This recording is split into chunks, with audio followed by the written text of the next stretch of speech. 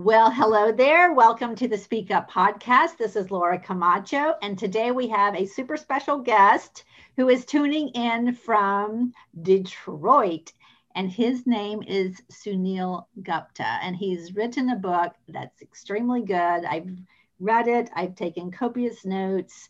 It's very actionable. It's called Backable, and we're going to talk about that, and we're going to talk about these are really advanced communication tips that you can use. Of course, backable, you think of that in the context of pitching for investors, which is, of course, important, but there's really so much we can use, even if we're not pitching to an audience. But before I talk to you about Sunil, I want to tell you about someone else that appears in his book. So there was this woman named Damayanti Hingorani, and she is today a woman engineer, but she grew up on the border between Pakistan and India. And I'm not a historical expert, but I do know that after the British left the Indian continent and Pakistan and India were set up as countries, that that the border between Pakistan and India was really not a place that you wanted to be. And she was living there, no electricity, no running water, really living in a poor situation.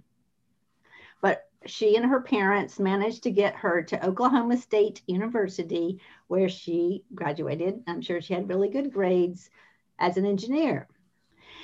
And she showed up at the door of Ford Motor Company. And you would think that they would be pretty excited to have her. And yet the hiring manager told her, and I quote, "We don't have any female engineers here." And like, how do you even respond to that? And fortunately, Damayanti had the nerve and the guts to say, well, if you don't have any female engineers, why don't you hire me? And then we can get this ball rolling. And I'm paraphrasing, of course, but she did. And this woman is Sunil's mother. So I know a lot of you are women engineers, or you know them, or we always like to hear stories of inspiring heroes and heroines, and people who aren't everyday names. We love Oprah. She's got a great story, but we all kind of know that. I like to hear and really suss out stories of ordinary people who've done things that we haven't heard about. And yet they have made a difference for us. So welcome to the podcast, Sunil. Oh, Laura, thanks so much for telling that story about mom, and it's great to be here. Well, so audience, if you don't know Sunil Gupta, he has written this book called Backable. He had a startup called Rise that was purchased by One Medical, and he shares a lot of his journey of taking his fabulous idea and trying to find people to back that idea, and what all he learned along the journey. He also teaches at Harvard University. He got a law degree along the way. And he has a really good way of telling stories, and he shares things that you haven't heard before. So I really appreciate that. So also he has a famous brother, Dr. Sanjay Gupta. So if you've heard of him, he's a medical expert for CNN. So you have come from, was there pressure on you to be an overachiever in your house? Certainly. There was definitely pressure to achieve. I think more than that, though, was the word impossible was never really allowed. I think inside the Gupta household. That's mainly because of my mom, coming from being a refugee who grew up with no water, no running water, no electricity, to be able to come to the country and become Ford Motor Company's first female engineer. How could you, with a story like that as really your background being in your DNA, sort of ever look at something and be like, well, I can't do that. It wasn't allowed. In the book, I talk about the game of now, this idea that most of us play the game of someday. But I think that there are a few people out there that play the game of now, and I think it's a game we can all play. And the three words that tend to hold people in the game of someday are I'm not ready. I'm not ready to apply for that job. I'm not ready to apply for that leadership role or pull that idea into my company and motivate my team. But if you look at backable people, which is what I spend my time at Harvard and have spent my time in this book really studying, backable people typically are not ready to do what they do. Greta Thunberg, for example, 15-year-old from Sweden, was not ready to lead an environmental movement. She's 15 years old, but she is now Time Magazine's youngest person of the year. 3 students from design school weren't ready to start Airbnb. A hedge fund manager from Wall Street wasn't ready to start a book-selling company that turned into Amazon. But they just kind of jump in and they figure it out along the way, which I think very much was what my mom, said was the only way to do things. Yes, and I imagine your story about complaining about the dial-up Wi-Fi didn't bring a lot of sympathy from her. Not at all. You had to be really creative in coming up with those excuses with a mom like that. So I think that's awesome. And it brings to me, like thinking about what does it mean to be backable? And it's really like a way of looking at your situation as much as it is a set of skills, would you say? Yeah, absolutely. I think, the thing that I have found about backable people is that they seem to have this it quality that allows them to shine in these key moments. So whether that be, in front of your team, whether that be in front of a hiring manager, whether it be in front of an investor, whatever the situation might be, they tend to have this sort of, I think, almost ability to make us want to take a chance on them. But the stunning realization that really led me to write this book was that most of these people did not start out that way. They had to learn along the way. And so, a producer took a chance on Lady Gaga, but that was after she was dumped by Def Jam Records. A district attorney took a chance on pulling Kamala Harris onto his team, even though she didn't really have a track record as a prosecutor. And so oftentimes people are learning how to become backable, which tells us that this it quality really can be learned. It doesn't matter if you're not a celebrity or a CEO. This is something that you can use really in any context, which is just, to me, when I found that out, I thought to myself, wow, first of all, I need this. I've racked up so many rejections in my career, been turned down by so many investors, so many job opportunities, admissions committees. What can I do to make myself more backable? Yes, I think that's fabulous. And I think at some point you mentioned the example of being in a job early in your career and you felt like you were overqualified. And I think I just resonated so much with that feeling like, gosh, can't they see that I have so much more to give, and why am I in this menial, below me job, and that we're waiting for this committee of great and actual quality to come tap us on the shoulder and say, Laura, Sunil, here, take this position. But it doesn't work that way. But why is it that we think it's going to work that way? Mm-hmm. Yeah, it's a good question. I think that a lot of us are waiting for opportunity to come to us. Yes. Yes, we are. Yeah. And I think that, we've been told, I think we've been taught that life is a meritocracy. And I think to a certain degree, obviously it is very important to have those qualifications. I mean, you can't fake that. But it is possible, as we know, to be highly qualified for a role, or to present a very, very good idea that simply just does not get noticed. And I think most of us experience that. One of the things that I realized early on in my career is that the opposite of success is not failure, it's boredom. And so when I'm sitting in my cubicle, like I was filled with ideas. I was filled with unused creativity. and I was trying to put it out there. I'd go into meetings and I would bring up ideas, and I, people around the room would sort of nod politely and then move on to the next agenda item, which I think we can all kind of relate to. And so how do you sort of give it that extra oomph? How do you give it that sort of extra, I think, attraction that really pulls people in? Because I think ultimately what makes us, not bored, what really, I think, engages us with the world, I think, is our ideas.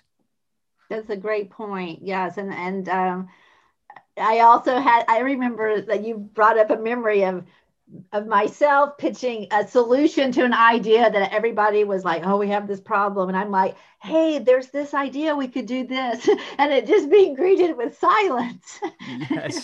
Yes. It's not exactly encouragement. So that, if you're not prepared, if you're not trained, you can let that derail you. So we have to talk about this sentence in your book about it's not charisma that convinces people, it's conviction. So the reason that jumped out at me, because my doctoral dissertation was all about Chavez, and I dealt with the construct of charisma and pointed out his charisma as one of the reasons he was so successful in being esteemed by the people while simultaneously train wrecking his country. But he also had conviction, like he had the conviction of it. So it really, I was like, do you become charismatic because you have conviction, or do you have, or is it the other way around? Talk to me about those two qualities. Yeah. When I started writing this book, I really thought that there was going to be a pattern of a communication style that I was going to find amongst backable people. They were going to have a certain way that they used eye contact and hand gestures, pacing, all the things you might think about that you might learn at a Dale Carnegie course or a Toastmasters club. But the more I dug in and the more that I studied these highly backable people, what I realized is that their communication styles were all over the map. You had some people who were much more extroverted and charismatic. You had certain people who were quiet and reserved, but they were all highly backable people. And so what I continue to sort of really kind of peel the layers back on is, what is the common denominator here? What is the one thing that they seem to be doing in common? And what I finally arrived on is that it's not charisma that convinces people, it's conviction. People who are backable convince themselves first, and then they let that conviction shine through with whatever style it is that feels most natural to them. And the reason that's important is because oftentimes when we come up with an idea, we're in a situation like you just brought up, Laura. We're in a room and someone says, hey, we have this problem. And you say, oh, I got it. Now, there are certain situations where that has to happen. It's the moment. If you don't take advantage of the moment, then it's gone. But I would say in the vast majority of situations, that moment isn't necessarily the only opportunity we have to put our idea forth. And the reason that that's important is because if you share a half-baked idea, oftentimes you'll get a half-baked reaction. And what I found in my research is that most ideas inside companies are not actually killed inside the conference room. They're actually killed inside hallways. They're killed around water coolers, because what we're doing is we're sharing these ideas before we're actually ready to share them. And we're not getting the reaction that we want. We're getting sort of a, that's maybe, and that when we get that reaction, it's easy to get very deflated, because here's the thing, new ideas are fragile. I mean, even the best ideas that go on to do amazing things start out in a very fragile state. And when you get that type of reaction, it's very easy to say, you know what, let me just put that in the drawer and I'll pull it out again someday. Yeah, that is so true. And definitely I'm sure I don't remember what my fabulous solution was. I am sure it was half baked, because that's the way I'm a very idea generating person, and you're absolutely right. The majority of them are not even worth, they're not worthwhile at the first go around. But even if anybody's been in a brainstorming session, we all know that the first ideas are not the best ones. It takes, massaging them and working with them. But how would you, what do you suggest? Like, how do we know if our idea is ready for, like prime time? Yeah. I think that we can put ourselves in the other person's shoes, and we can ask, what are the questions that I would have if a friend were just introducing this to me, or if this came up in a meeting? What are the first things that would come to mind? And we can start to answer those questions ourselves. One of the most simple tools that I think backable people use, and I've started to use it as myself, is that I will come up with not only what I love about the idea, but I'll come up with a list of objections to my idea. What are the reasons why someone would not like this idea? And I start to think about what the answers are to those objections. Now, that is different than the way that I used to behave and the way that I think most people behave, which is when we get excited about an idea, we talk about the possibilities. We talk about what's exciting, but we very rarely steer directly into the objections. And the reason it matters for steering into the objections is because if you don't steer into the objections, those things are already nagging at the person you're talking to. And this can be the case if you're going into a job interview, you're trying to convince a team. Those objections are there. They're kind of in the air and they're nagging at your audience. But if you don't bring them up, then what ends up happening is that they tend to tune out the stronger parts of your pitch or the stronger parts of your idea or your candidacy. So bringing those objections up directly. I'll tell you a story. Reid Hoffman, who's the founder of LinkedIn, used this steering into objections technique when he was pitching his company. But the way that he learned it was when he was early on working at Apple, and he was a pretty junior level employee, and he was looking to make a switch into the product management group.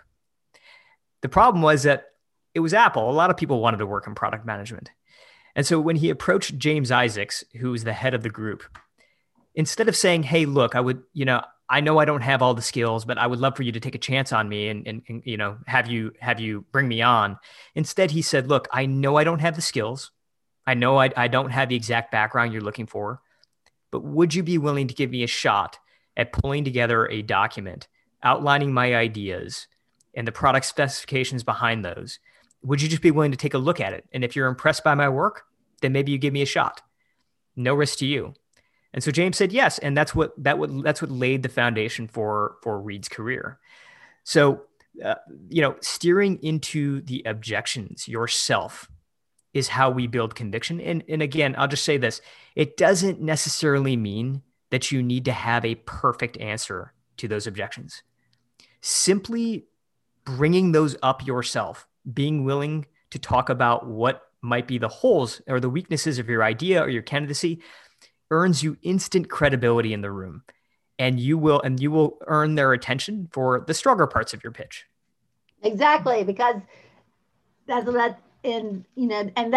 the situations that I'm coaching people in. Like, they are not the strongest candidate, or they feel like they've been overlooked, and it's really successfully communicating requires you to get into their heads, to come up with the things that are distracting them from hearing the possibilities. And yes, those are the objections, which if we were all went to sales training, and maybe we would know that. I don't know. But, I'm talking to people in finance and programming and chemistry, and me, I didn't have sales training either. But sometimes I think, I bet that salespeople are trained in that. It's such a good point, Laura, that you just made, though. Is I think it's worth highlighting for anybody listening, which is that, ideas are a function of creativity and persuasion.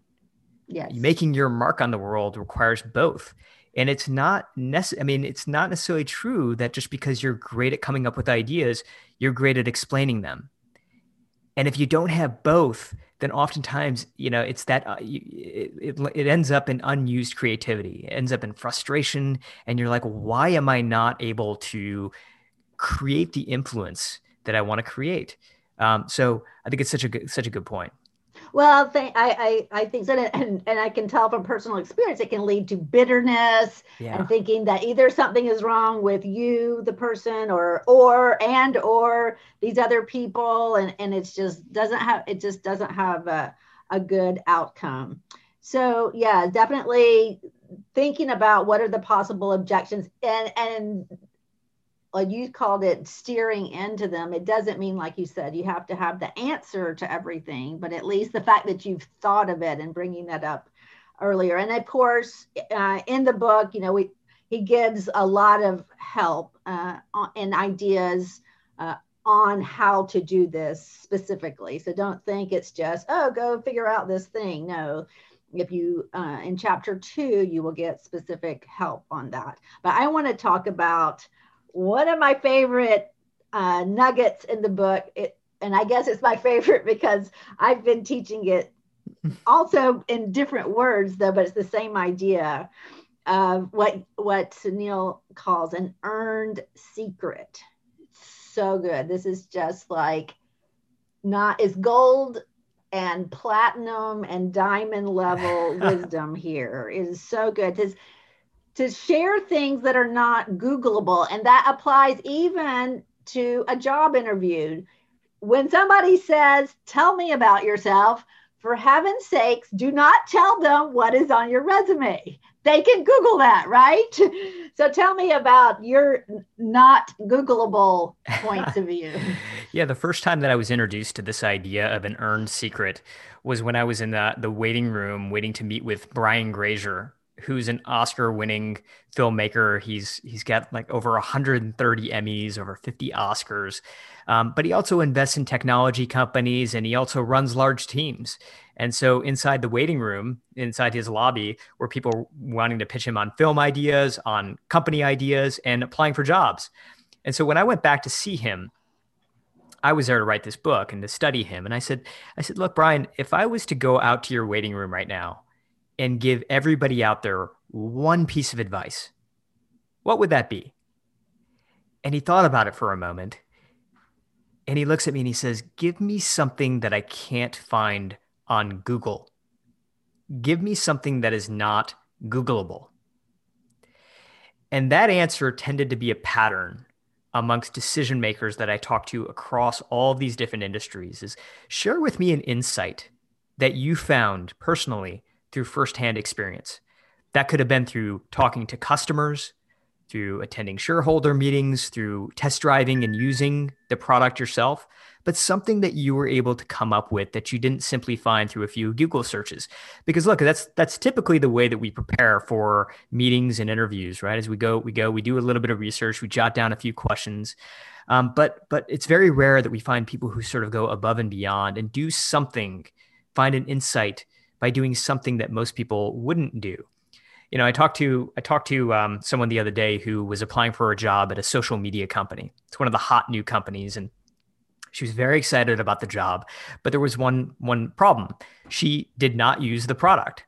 She had never used the product, but she really liked the job. She wanted the role, and so what she did is she went out and she interviewed every single one of her daughter's friends, every single one of them, and asked them, what do you like about the product? What don't you like about the product? What do you think is missing? What are the special moments in your experience? And then she did something really clever. She had them send her screenshots of these moments inside the experience. So now when she's in this interview, it happened over Zoom. This was just a couple of weeks ago. She literally had her phone up to the screen and she was able to sort of go through these screenshots and show this hiring manager all the research that she had collected. And he was so impressed that he actually had one of the user experience researchers join their Zoom on the spot so that he could see some of the moments of the experience that she had collected. She was adding instant value to the company. I mean, think about that. She went from somebody who hadn't used the product to somebody who is now helping the UX team figure out how to create an experience. And she simply did that by interviewing her daughter's friends. And so I think backable people tend to go out and find these earned secrets, and they find them by putting themselves into the story. And it's really, it doesn't have to be that hard. You can just think to yourself, what would most people do before they go into this meeting? And then go one step further than that. So that's so true. And it's so good. And actually I'm seeing this theme even in our limited conversation so far of going above and beyond. And yet I know the people that are hearing this, that are listening to this, They are all high performers. Those are my people. They're all high performers, but they sometimes lack the courage, or not even the courage, but like just not knowing what to do. And one example of being a high performer who has a blind spot, I did not learn until age 40 that when somebody offered you a job, you can actually negotiate. I thought it was like buying a sweater at Belk. I mean, here's the sweater. Do you want it or not? You know, I didn't know that you could say, hey, well, how about let me have a pair of socks to go with that sweater? I did not know that and so this book gives you like those kinds of insights. Like if you just happen not to know Brian Grazer that well, then you can learn what he looks for when he's going to back people or support their ideas. It's going above and beyond, but in a strategic way, in a creative way that really pushes your cause. And it's not beating down the person, you know, by please, please, please, how about now? How about now? How about now? Not right. That, but just being strategic about it. Yeah. And you know, it's Brian Grazer who sort of, you know, gave me this nugget, but what I realized is that it's just, this is what we're all looking for, you know, yes. In any type of competitive role or any type of situation where you're presenting an idea and, you know, your company can only invest in a few ideas. You know, there are going to be some that get accepted and some don't, or you're trying to convince and motivate your teams to really get behind you, but they only have a certain amount of bandwidth and attention and resources. So anytime that you are in a competitive situation, you're not just looking to check a box. You're looking to make an impression. You're looking to be memorable. You know, the Brian Grazer situation happened in Hollywood, but not too long after, I was talking to an automotive executive in Michigan. You know, he was a mid-level employee. He had an idea, and he had taken it to his team, and the idea was rejected. And they said, "Why don't we look at it again in about 9 months?" And so I sat down with him and I reviewed his PowerPoint deck, and it was amazing. Yeah, it was very, very thorough what he had come up with. It was a new idea for a new process on the assembly line. But the thing that was missing from his deck was the fact that he had personally gone to the assembly line and really spent time with all of the workers there, observing the process himself. Because if you looked at the PowerPoint deck, you wouldn't know any of that. It had the facts, it had the figures, which were all important, but the story about how he arrived on the insight, how he had put himself in the story, that was all missing. And so we literally did not reorganize anything about his conclusion. We didn't add anything to his data, but I asked him to include that story, to start by how he found that, to include some of the anecdotes that he personally found when he was working on the assembly line, when he was there. And that completely changed the way that pitch was received. Same idea, but different way of explaining it. And it got a very different result. It was greenlit immediately, and now he's running that project. That's a great story. And it shows how just a little twist allows people to visualize the project in a totally different light. It's not that the idea itself even needed tweaking, which we can always tweak our concept that we're trying to sell. But in this case, it was really just a different way of sharing a more human side. And that also showed how he had gone above and beyond to do his research. The next topic that I want to ask you about, because I'm just skipping through the things that my favorite parts of the book. Yeah, otherwise, we'd be here all afternoon. Tell me, I love this idea about making your concept or your solution seem inevitable. And I'm going to tell one of the stories briefly that really resonated with me. The story of how this woman noticed that her sister was spending $2,000 on a dress for a wedding. And this was not in the Brian Grazer social set where you normally spend that kind of money on a dress. But one of the unintended consequences of social media is that, and I totally get it, you feel very conscious about what you're photographed, even if you're taking a selfie, those pictures on social media, and you feel more pressure to look more put together. And it costs a lot of money if you're spending that kind of money on clothes. And so the founders of Rent the Runway found a way to capitalize on that. So we can rent the Oscar de la Renta and rent the Ralph Lauren for that wedding or for that event or even for that photo shoot. It truly, the way it was put, you did feel like, wow, if she doesn't create rent the Runway, somebody is. And actually it's part of that whole rent economy. I think it has a different name. And I really like how you brought in anthropology. So tell me, what was your process, or what do you see that makes the book backable feel inevitable, that if you didn't write this, somebody else would? Yeah. Well, I'm glad that point resonated with you, because it was kind of like one of these ahas for me. I spent over 15 years working inside corporations, and then I went off and started to run my own company and tried to raise money for that. But what I found is that whenever I approached a new idea, when I was trying to get people excited about something, I would tend to talk about how an idea was new. Like, why is this new? And while that's important, I think what I found was even more important is to talk about why an idea is inevitable. Why is this ultimately going to happen? It's very tempting for people who consider themselves to be innovative, which I'm sure is so many of your listeners are. We tend to want to change the world, and that's a good thing. But when we're trying to get other people excited, we don't want to just talk about how we want to change the world. We also want to talk about how the world is changing and how our idea actually fits into that change. So, let's just debunk one of the most common, obvious examples. We look at the iPhone. A lot of people sort of give Steve Jobs credit for the idea of like bringing the smartphone into the picture, right?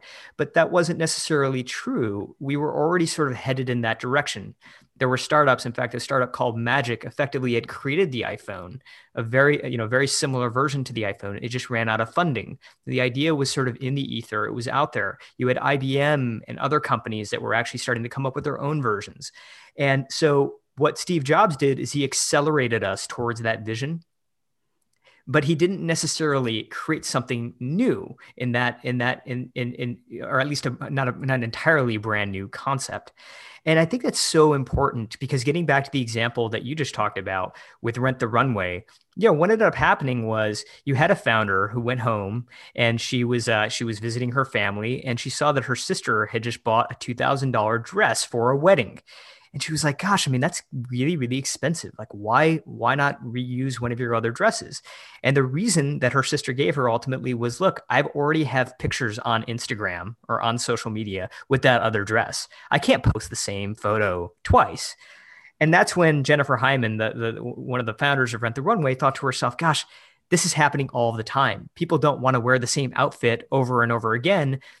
That was true before, but it's especially true now with social. People are posting multiple times a week, if not multiple times a day, and they don't want those photos to feel stale. So this is an inevitable trend that's happening. And that inevitable trend is going to lead to people needing more wardrobe, but oftentimes you can't afford that. So what if you could rent it? And that's how she came up with the idea for Rent the Runway.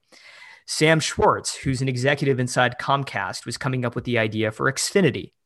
But instead of going to his team, the leadership team, and saying, look, I've got a great idea for Xfinity, it's a fully integrated solution, the way that pitch deck looked is he said, look, this is already happening in Europe. It's already happening. And I have a pretty good sense that our competitors are starting to think about this as well. And we don't want to get left behind. And so this is an inevitable trend. I have an idea on how we can actually be a leader instead of a follower of this trend. So let's go. And that's ultimately how Xfinity was greenlit inside of Comcast. So again, it cannot be stated enough. Don't just talk about how an idea is new. Talk about how it is inevitable. Yes, and that has two immediate effects in the brain of the listener. Is that, first of all, risk mitigation, because you feel like, yes, it's not like some crazy, even though renting clothes at first, it does sound like a little odd. Definitely when I first heard of Airbnb, I was in the, oh, why would you stay in somebody's house? In fact, sometimes I think people should pay me to test ideas. And if I think it's really weird, then they should go with it. because I'm always like, why would you want to take pictures with your phone? Airbnb is a great example. If you look at slide 4 of Airbnb's pitch deck, it says there are over 60,000 people right now sleeping on couches through a service called Couchsurfing. There are over 100,000 temporary housing listings on Craigslist, right? And the message to the investor was, look, we're not coming up with a new idea here. This is already happening and it's growing. And so you're not investing in a new idea. You're investing in an inevitable idea. And I love your point, Laura, about risk mitigation, because it's such an important one. The science has been very definitive on this. I mean, you look at Daniel Kahneman and the research that he did around loss aversion. He won a Nobel Prize for it, which basically tells us that the fear of getting something wrong is twice as powerful than the pleasure of getting something right. And so we as human beings tend to be risk averse when it comes to decision making. And that's true even for innovative people who are known to be betting on risky ideas. I mean, I spent about a year inside a venture capital firm that was, one of the first investors in Airbnb and Google and Facebook and Amazon. But one of the investors there told me, look, if I say no to 100% of the ideas that I hear, I will be right 99% of the time. So that's the mindset. Yeah. That's the mindset of somebody that you are trying to get to say yes. And the way to do that is, again, not just by talking about how your idea is new, but how it is inevitable. Because if someone feels that your idea is inevitable, then no one wants to miss the boat. Exactly. You incite FOMO, and yet intuitive. That's the opposite of what somebody with a new idea gravitates toward, because we're all about, oh my God, it's so new and exciting and it's going to do this and that and the other, instead of showing how it's part of this inevitability that if you don't get on with me, somebody else is going to take advantage of this. I want to talk, we have time at least for one more discussion point.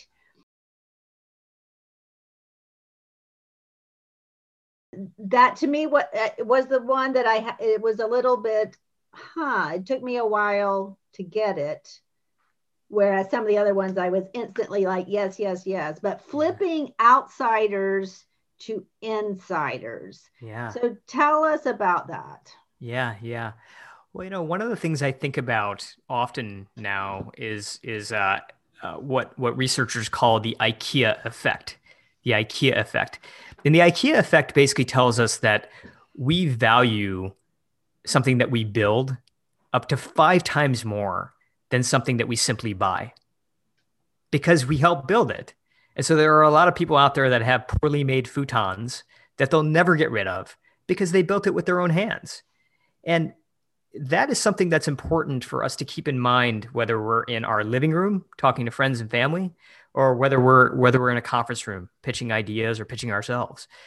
Because often what we're trying to do, or the mistake that we can sometimes make, is when we try to sell someone a pre-assembled piece of furniture, the idea that has every single detail figured out, rather than asking people to be part of our own creative process.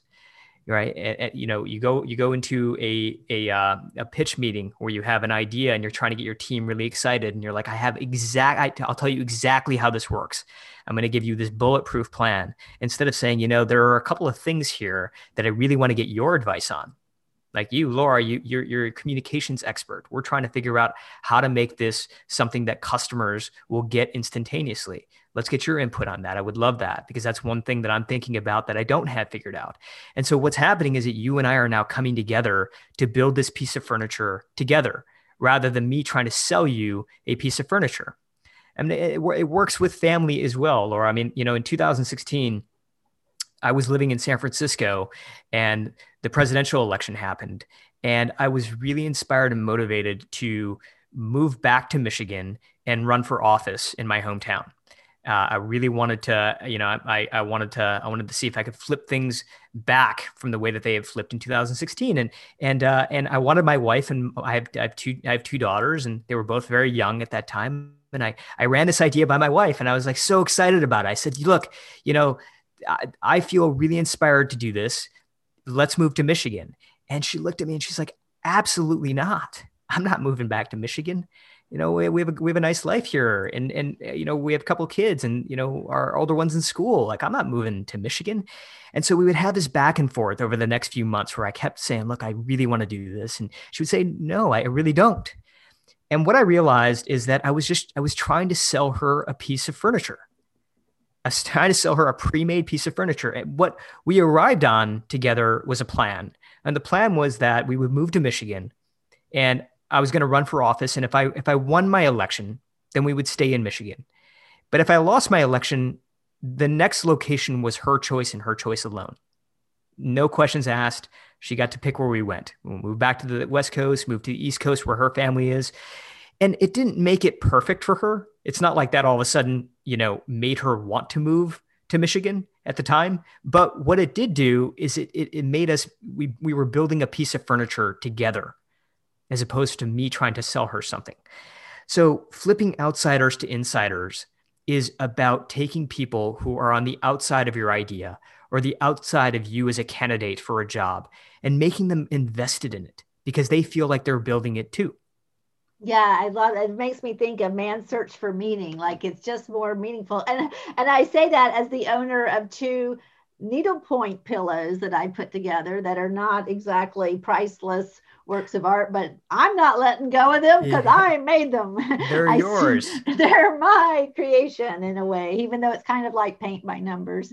But it is something that I put labor into. And I think when we do working with our hands, or definitely is a great way to feel some level of satisfaction you don't get otherwise. But even if you're just contributing ideas, you do feel more invested in the success of that idea. Yeah, absolutely. And so what that means for us very practically is before you walk into a room, be a job interview or you're inside a company and you're trying to get somebody excited about something, like go in with at least one thing that you're going to be asking them for their advice on, right? And it's got to be specific. It's got to be something that really ties into their background. You've done the research and you've said, hey, look, I know you worked on this in the past, and that's going to be one thing that we're going to have to face with this idea. And that's part of the reason that I'm here, is not just to share this idea with you, but to get your advice on, how would you think about this? It really is. I mean, I can't stress enough how this has been a part, I think, of every movement, of every new organization, of every new startup has started in this way, where a founder or somebody who came up with that, again, fragile idea started going to these outsiders and started to get their advice and started to pull them in. I mean, you look at the civil rights movement and the way that Martin Luther King started to really gain steam. That's a big part of what he did in the early days, was he was going to other people and he was asking them for their advice. He was saying, look, what would you do? How would you do this? And those people ended up becoming some of the early leaders of the movement, which really helped it gain traction. That is so cool. That's a great note to bring this to a close. So I want everybody to know that we've only touched a very small part of what all is in this book. And I have my desk is covered with notes and highlights and questions that we didn't get to. But I would like for you to share a couple of things. I would like for you to tell us, like what would be like the one thing that you want to share with this audience about getting involved, maybe, because I don't know if I think I mentioned that you ran for Congress from Michigan, so you really put your skin in the game, which I totally believe in. But what would you like? What would be your message to the audience to bring this to a close? Yeah, I really began believing that this book was backable, was a business skill. And I ended the book knowing that it is a life skill. We unused creativity is something that isn't just, something that we want to bring to our businesses, but we want to bring to our lives. Like, we're here to make an impact. I think that as I survey my students or the people that I coach, it really does come back to that, right? What separates us from machines, from robots as human beings is our imagination. And we want to bring that into the world. And so, what I would say is what we talked about in the beginning. I would bring it all the way full circle back to my mom's story, which is that the opposite of success is not failure, it is boredom. And even if you fail, even if you get rejected the way that I have many, many times, is always another room. And there is always another path. And I'll tell you a very, very quick story, which is that the company that I started, which was called Rise, which eventually I got funded, and eventually we ended up selling.